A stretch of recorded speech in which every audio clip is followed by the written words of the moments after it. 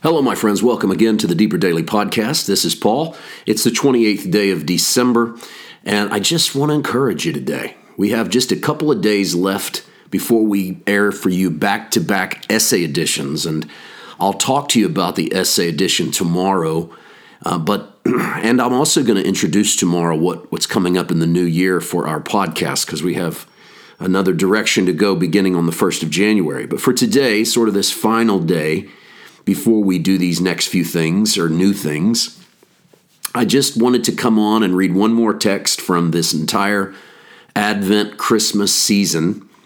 It's a text we've read before, but I want to take it from the angle of what this would have looked like to the audience of that day and what it looks like to you and I. Matthew chapter 1, the angel says to Joseph, in verse 21, "She will bring forth a son, and you shall call his name Jesus." This is the Aramaic translation of what the Hebrew would have said, Yeshua.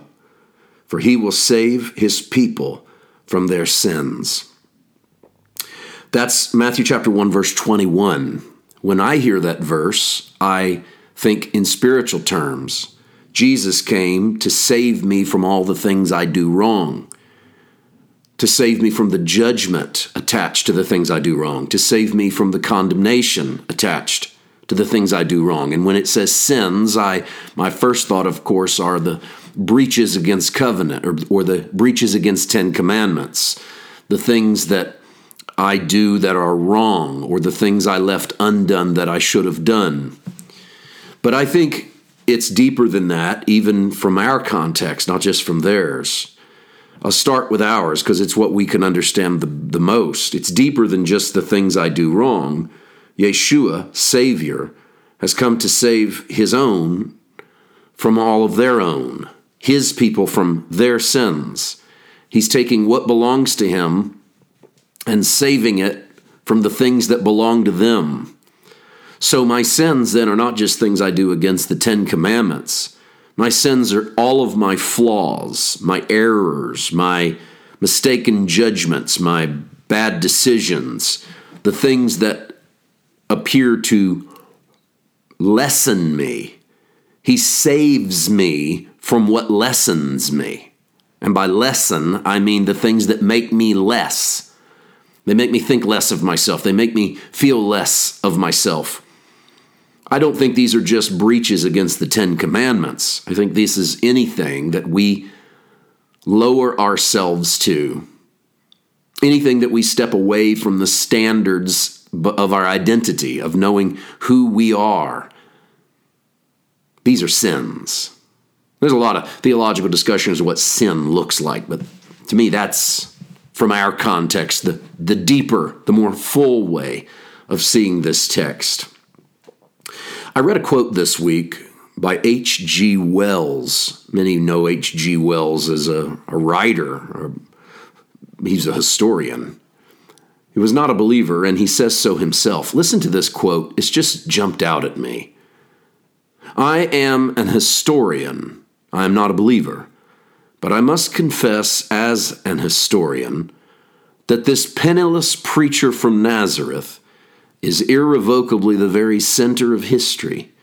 Jesus Christ is easily the most dominant figure in all history." Now that's spoken by a historian, not a believer, self-admitted. I like the phrase penniless preacher from Nazareth. That's a good start. Irrevocably the very center of history. We talked about this the other day, that whether you like it or not, even the calendar revolves around Jesus. But I like Wells's last statement maybe the most of all. Jesus Christ is easily the most dominant figure in all history. Well, it would not have looked that way. It would not have looked that way at his birth. It would not have looked that way in his life. And it most certainly would not have looked that way in his death. You see, for us, when we think of Jesus, Yeshua, the Savior, we think of him conquering sin. But the Jewish idea of a Messiah was an earthly one, a military figure, one who would one who would overthrow the powers of Rome, one who would set them free from the iron fist of Caesar. That's why when I see Matthew 1:21, in my context, I see this as sort of an internal spiritual salvation. But in a Jewish context, let's go back to their day. In their day, they saw deliverers as having nothing to do with the spirit realm. They saw a deliverer as being someone who would remove their oppressor. And that salvation was not simply the removal of the oppressor, it was the restoration of position. So they were always looking back to look forward. Their Messiah had to knock off the shackles of whatever bound them now so that they could be restored to what they had yesterday. The oppressor in the Jewish mindset did not exist because the devil was out to get them. The oppressor existed because they had sinned. And the fact that they had sinned meant that they were underneath some sort of justice. Now, you can say that they thought it was God doing it to them. You can say they thought it was the devil doing it to them. You can say they thought it was circumstance doing it to them. But they had precedent. Way back in Judges, let me just go back to Judges chapter 2 for a moment. The Bible tells us in Judges 2, right after Joshua dies, that the children of Israel did evil in the sight of the Lord and served Baals.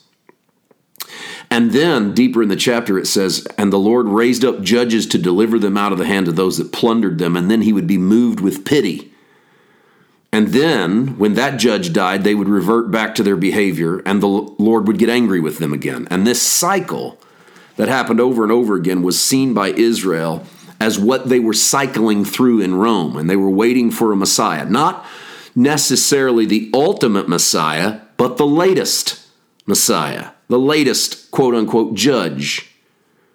What they got in Jesus was one who flipped it all over. He did things unlike it had ever been done before. He stepped into victory by stepping into death. He did not pull the sword and hold it in his hand. He spoke, and the word of his mouth brought forth life. He went into the grave so he could come out a new creation. He did save his people from their sins. He is saving his people from their sins, and he ever shall save his people from their sins.